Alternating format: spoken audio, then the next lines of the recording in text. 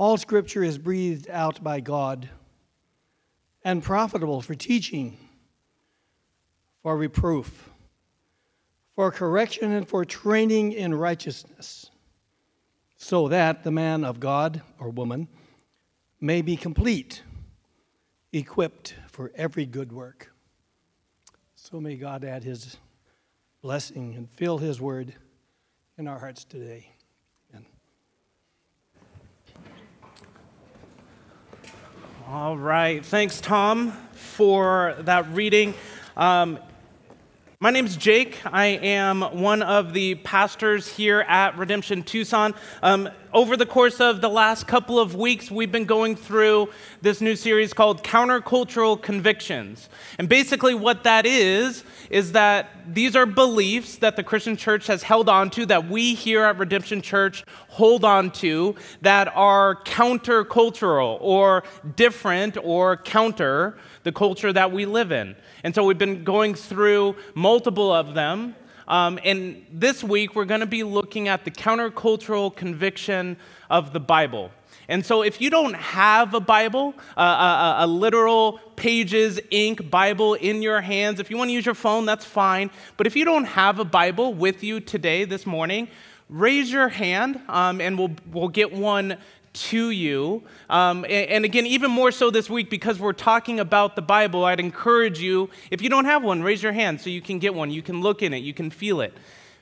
If you don't own a Bible, keep this one. This is our gift to you. If you just forgot yours at home, then just leave it on the chair. But again, if you don't have a Bible of your own, keep this one. We also have those in Spanish. If you would like to have one in Spanish, just make sure you indicate that. Before we dive into the word this morning, I'd like to pray for us and go ahead and dive into the Bible, to the scriptures. So let's pray. Father, you are good. Help us to love you. Help us to see you this morning. Help us to worship you this morning as we have many different things that are vying for our control and vying for our attention.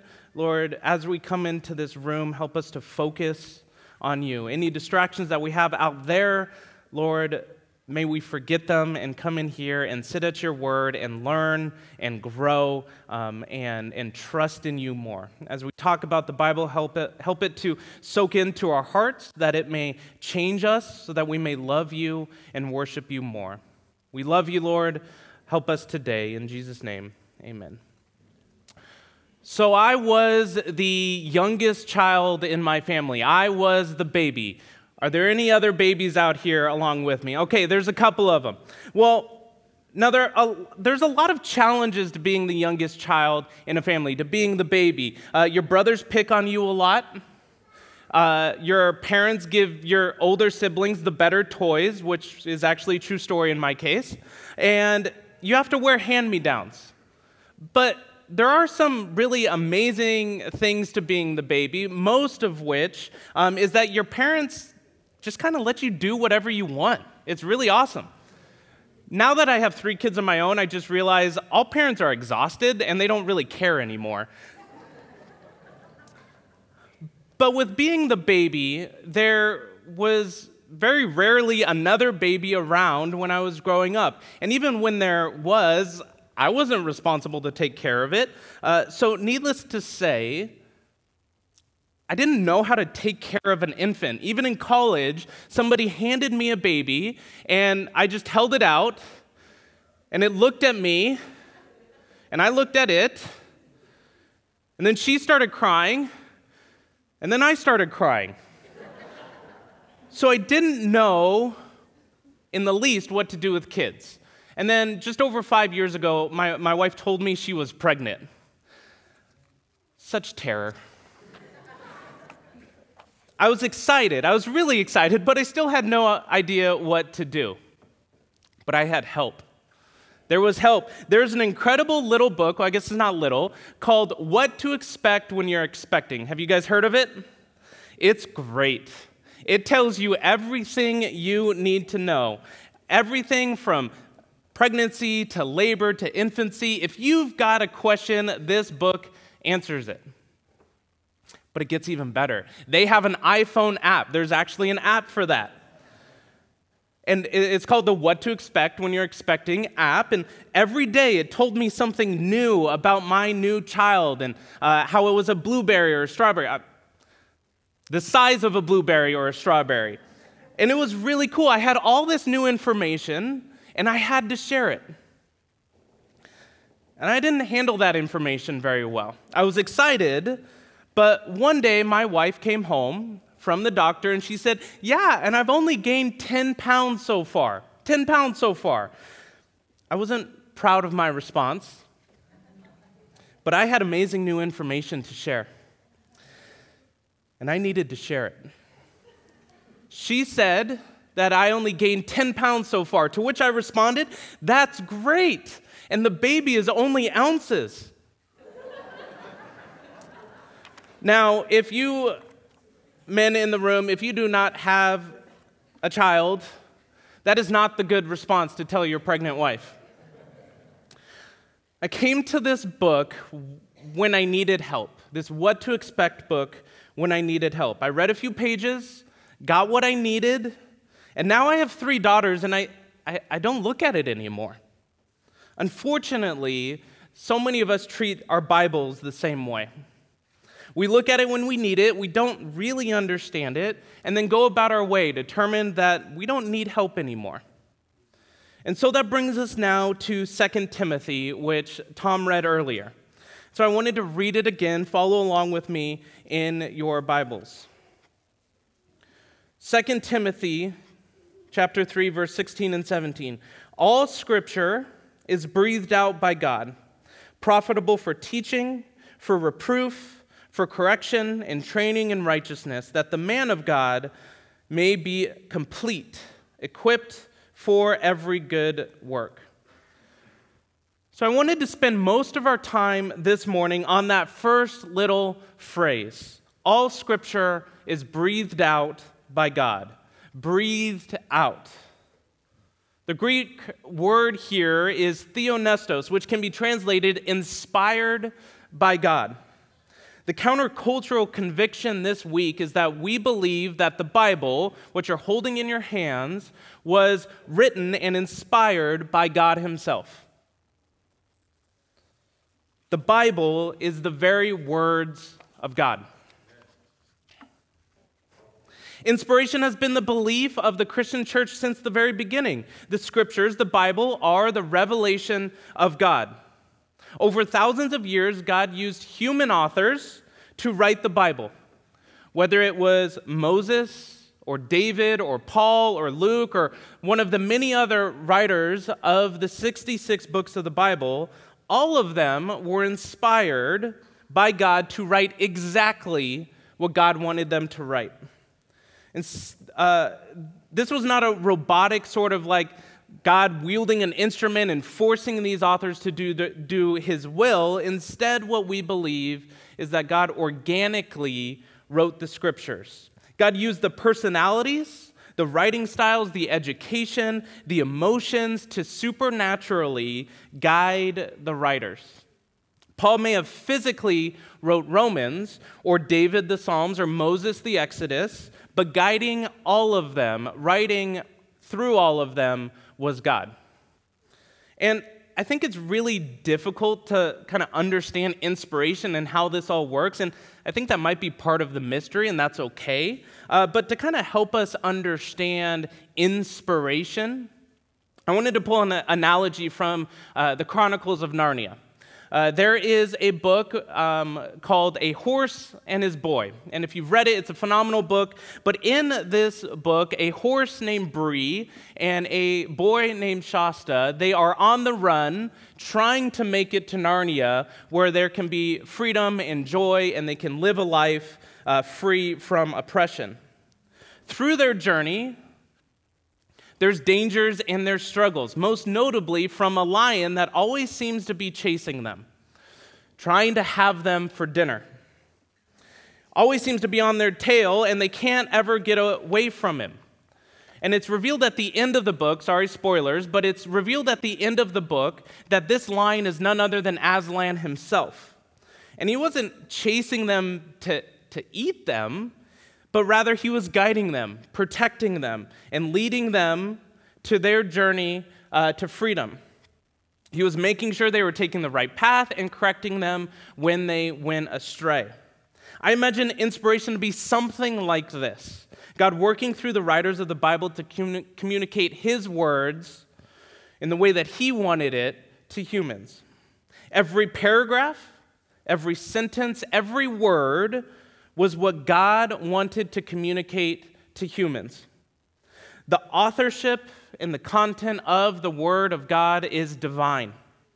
We see this in 1 Thessalonians 2:13. When Paul, who wrote Timothy here, he also wrote 1 Thessalonians, he says, "When you received the Word of God, which you heard from us, you accepted it not as the words of men, but as it really is, the Word of God." Not as the word of men, but as it really is, the Word of God.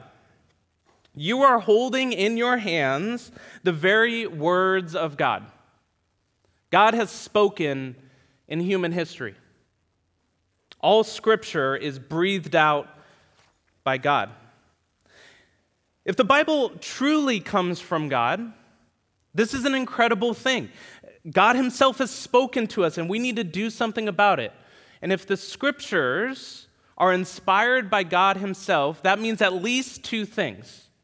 It means that Scripture is inerrant, and Scripture is sufficient. First, Scripture is inerrant, meaning there is no error in Scripture.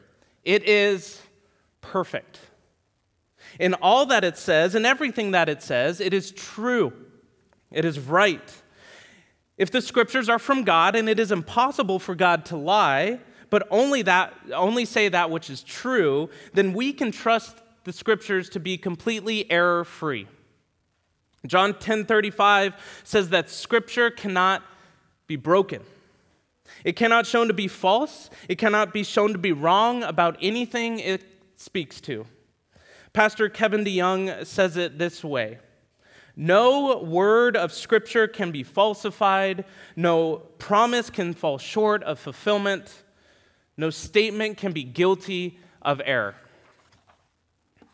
Now, I want to stop here for a second because what I have said is an incredibly profound statement given your truth is your truth and my truth is my truth kind of world, kind of culture that we live in for today's postmodern culture.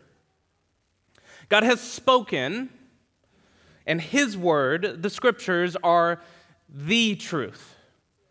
There is one truth, and it is here in these pages.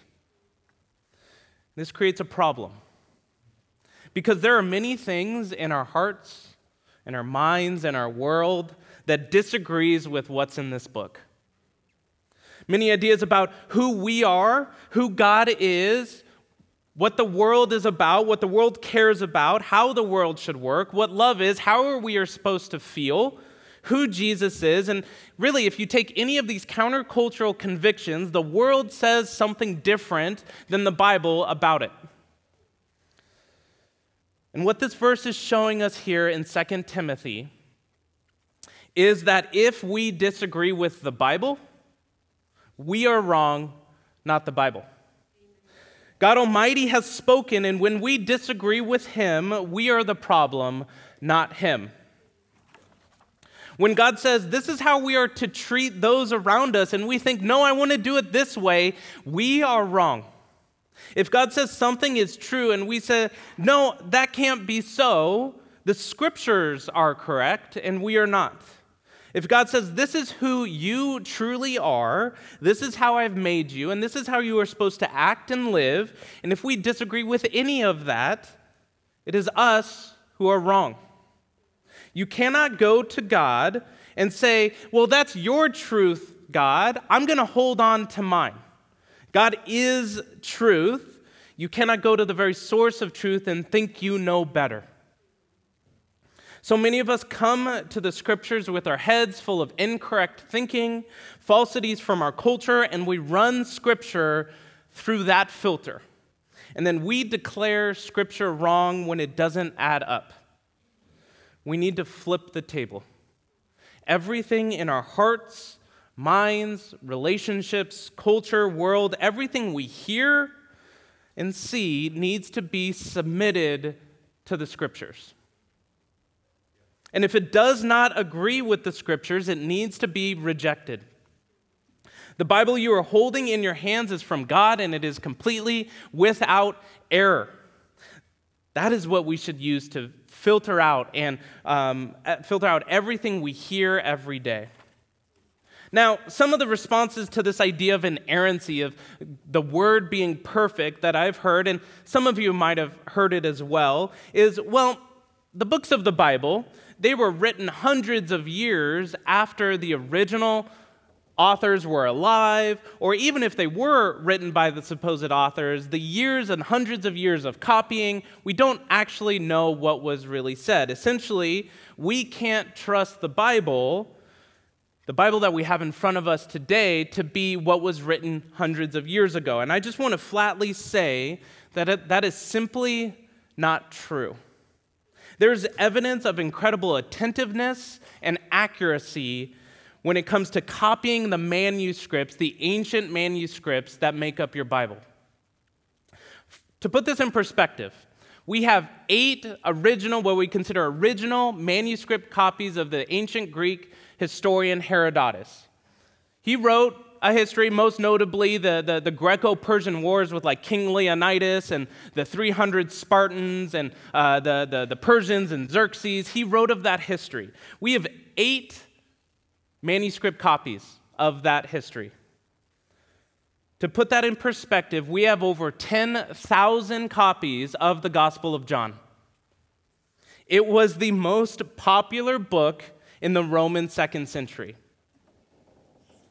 If you look at the footnotes of your Bible, you will undoubtedly see at some point a note that says something along the lines of some manuscripts contain this instead of that. Basically, what that means is that at some point, there was one guy who was copying down. They had to do it by hand. They didn't have Control-C and Control-V. They had to copy it down by hand.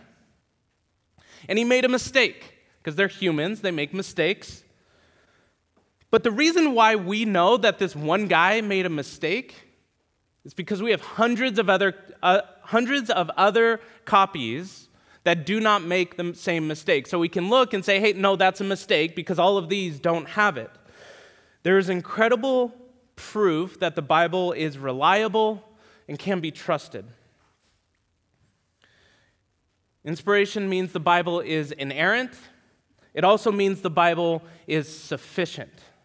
The Bible is all you need to live a godly life. As it says here at the end of verse 17 in 2 Timothy, that you may be equipped for every good work. Every good work. Along these lines, 2 Peter says that God has given us and granted to us everything pertaining to life and godliness. Everything we need is here. Now, granted, Scripture does not contain all the truth in all the world. It does not talk about how you are supposed to change a tire. It does not talk about how to fly a plane, or which major to choose in college, or what girl to marry. But what it does tell us is that which we truly need down at our core. God has revealed all that we need to know for salvation. Who God is, what He is like, what He has done, and what we should do. You do not need to look elsewhere. The Word is sufficient. So many of us want to hear from God. We often feel lonely. We don't know what to do. We try and go out into the forest, or in our case, the desert, and we go and try and be quiet so we can hear from God. We try and read books from smart people or from pastors, or we watch TED Talks to try and live differently, all the while wanting to hear from God. The Bible is sufficient for you. If you want to hear God speak, open your Bible. Any other way of trying to hear God speak will not be enough. If you want to hear God speak, open your Bible.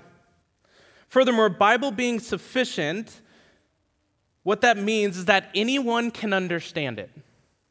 God did not communicate to us in a way that we do not understand. You do not need a secret Da Vinci Code decoder ring to understand what is in the Bible. You can merely open it, read it, and understand what God says to you. Now, often, people say in disagreements about the Bible, well, that's just your interpretation. Some of you might have heard that before. This idea holds that the Bible can be interpreted in many different, often conflicting ways. Well, if what we are reading is from God himself, the source of truth, as we discussed earlier, that means that there are not many correct interpretations of Scripture. There is only one correct interpretation of Scripture. Saying that there's many different but valid interpretations destroys the clearness of Scripture and in turn destroys the sufficiency of Scripture. So please, Redemption Church, don't settle with a heart that says, oh, that's just your interpretation. Some sections may be difficult to understand, and we may not understand it until Jesus comes back, but we should seek to have accuracy in our understanding of the Bible and not simply give up at, oh, that's just your interpretation. Our Bible is breathed out by God and is sufficient and inerrant. And what I wanted to do is, with this truth of the Bible being sufficient and inerrant, break out three main groups that I see in the Christian church as a whole, but also here at Redemption in kind of their relationship with the Bible. The first is many of us. Let me describe them. They have a cursory, vague knowledge of the Bible. They hardly read it. They almost never try to apply it to their life. They might pick up a quote or two and write it on a sticky note and put it somewhere in their house, but they don't spend very much time in the Scriptures. They might have read it for a couple of days at the beginning of the year as a resolution, but really haven't picked it up since. Although this group would say they love the Bible, they don't actually spend very much time with it.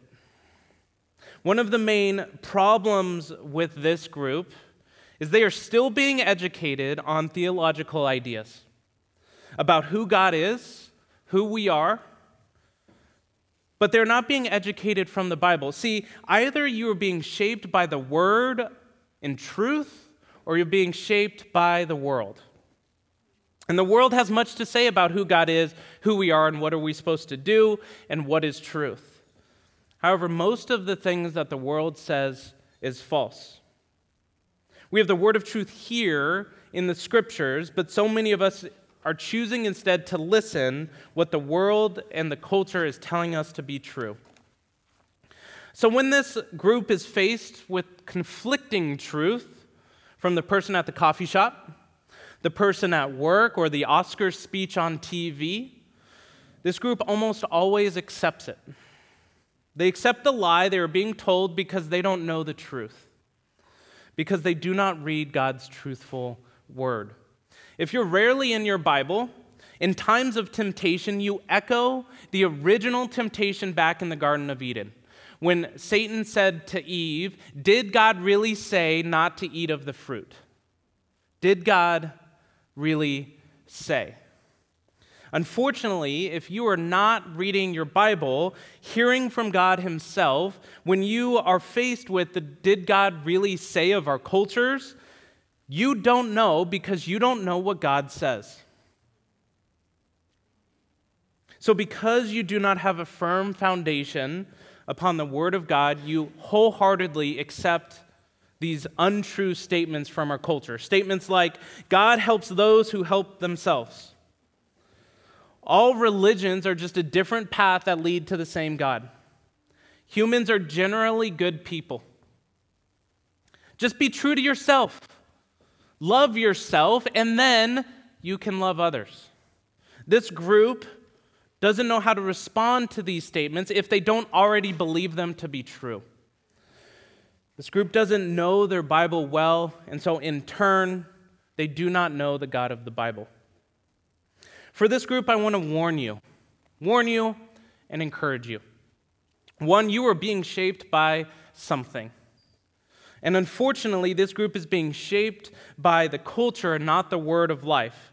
And I want to warn you because when it comes to your Christian faith, you're becoming hazy, mushy, and irrelevant in what you know to be the truth and how you reach others. You are being shaped more by the world if you're not being shaped by the word. To encourage you, John Piper says this: there's a spiritual diet in which no Christian can be strong or healthy or fruitful, and that diet is the Word of God. There is truth here, and you need it more than life itself. Dive into the Scriptures. Now, the second group within Christian culture and within our church that I've seen, they fall on the other end of the spectrum. They know their Bible very well. They know it front to back, they read it, they memorize it, they recite it, they quote it. However, they are incredibly unloving and ungracious to those around them. They know their Bible well, but they use it as a weapon to harm others. And it's not just the guy who hangs out at the U of A mall and yells at everyone.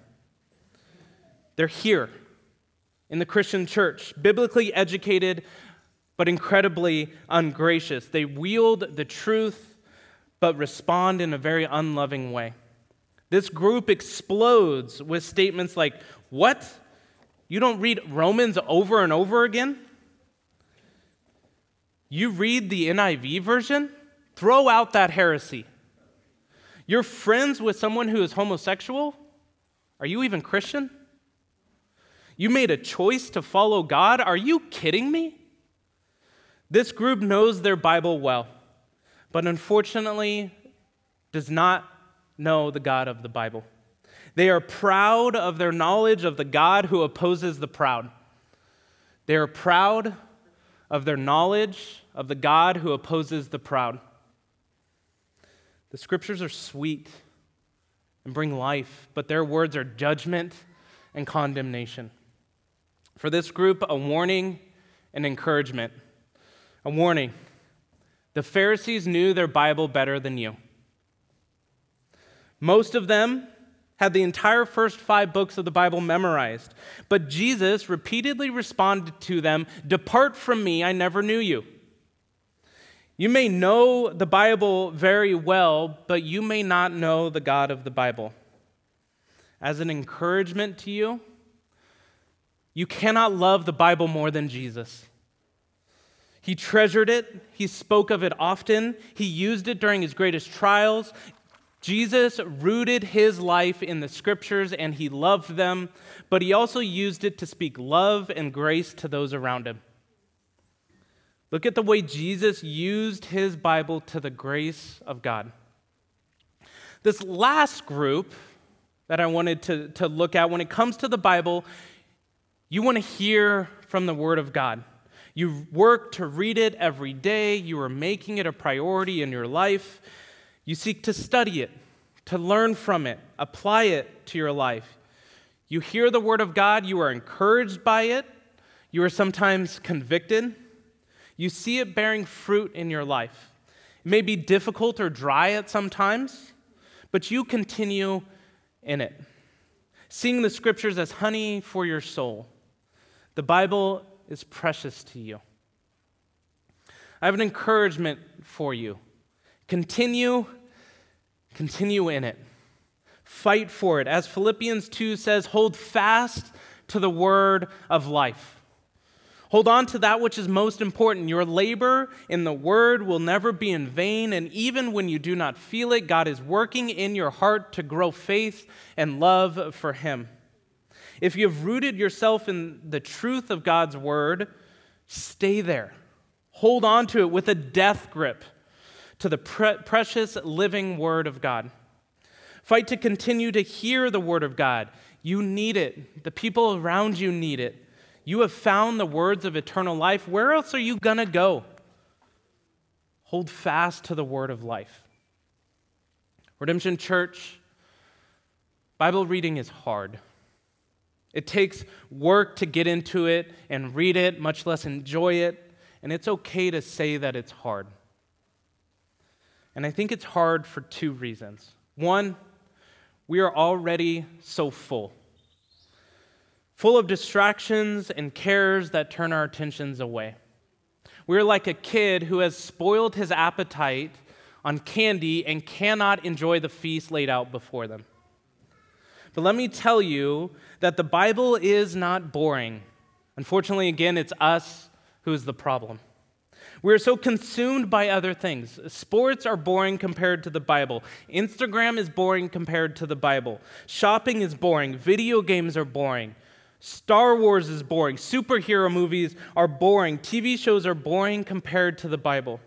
We are so bored by the Bible because we are so filled up on trying to learn about lightsabers and Death Stars, rookie combines and Wildcat offenses, bachelors and HGTV.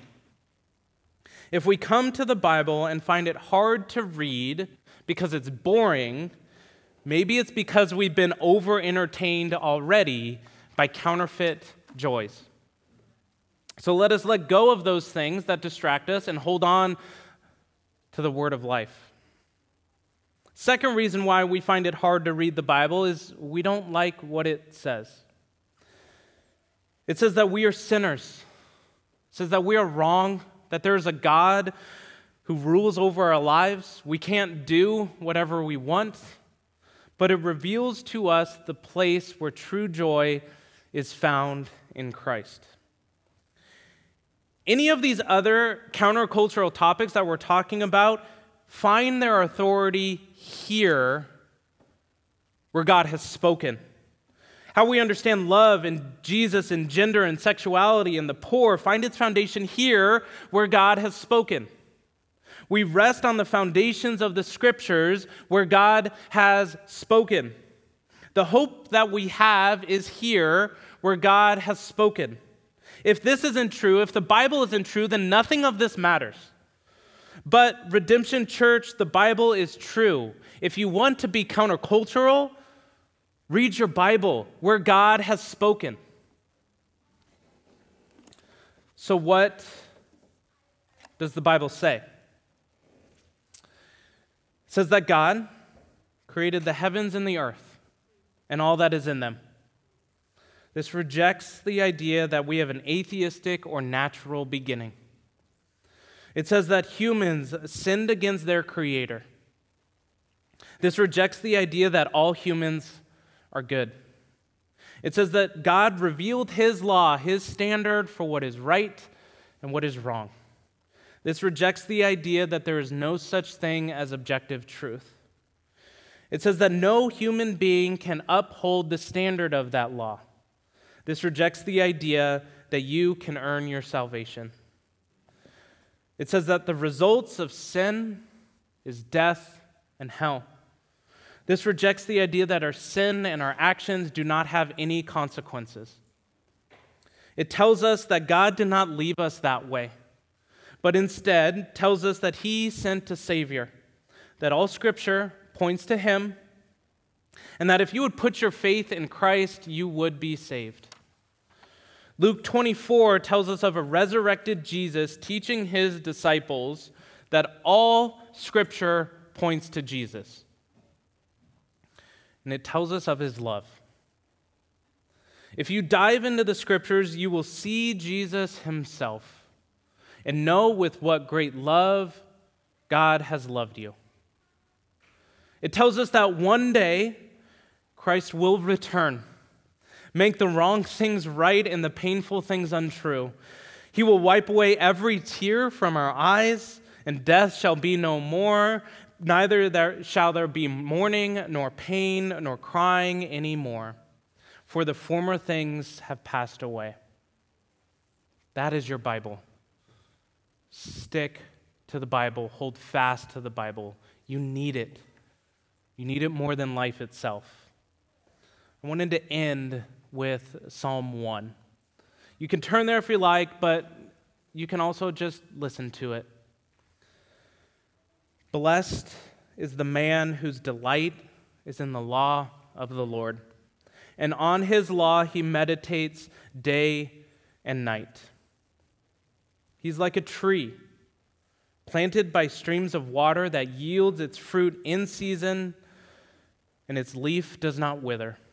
In all that he does, he prospers. Redemption Church, hold fast to the word of life where God has spoken. Let's pray.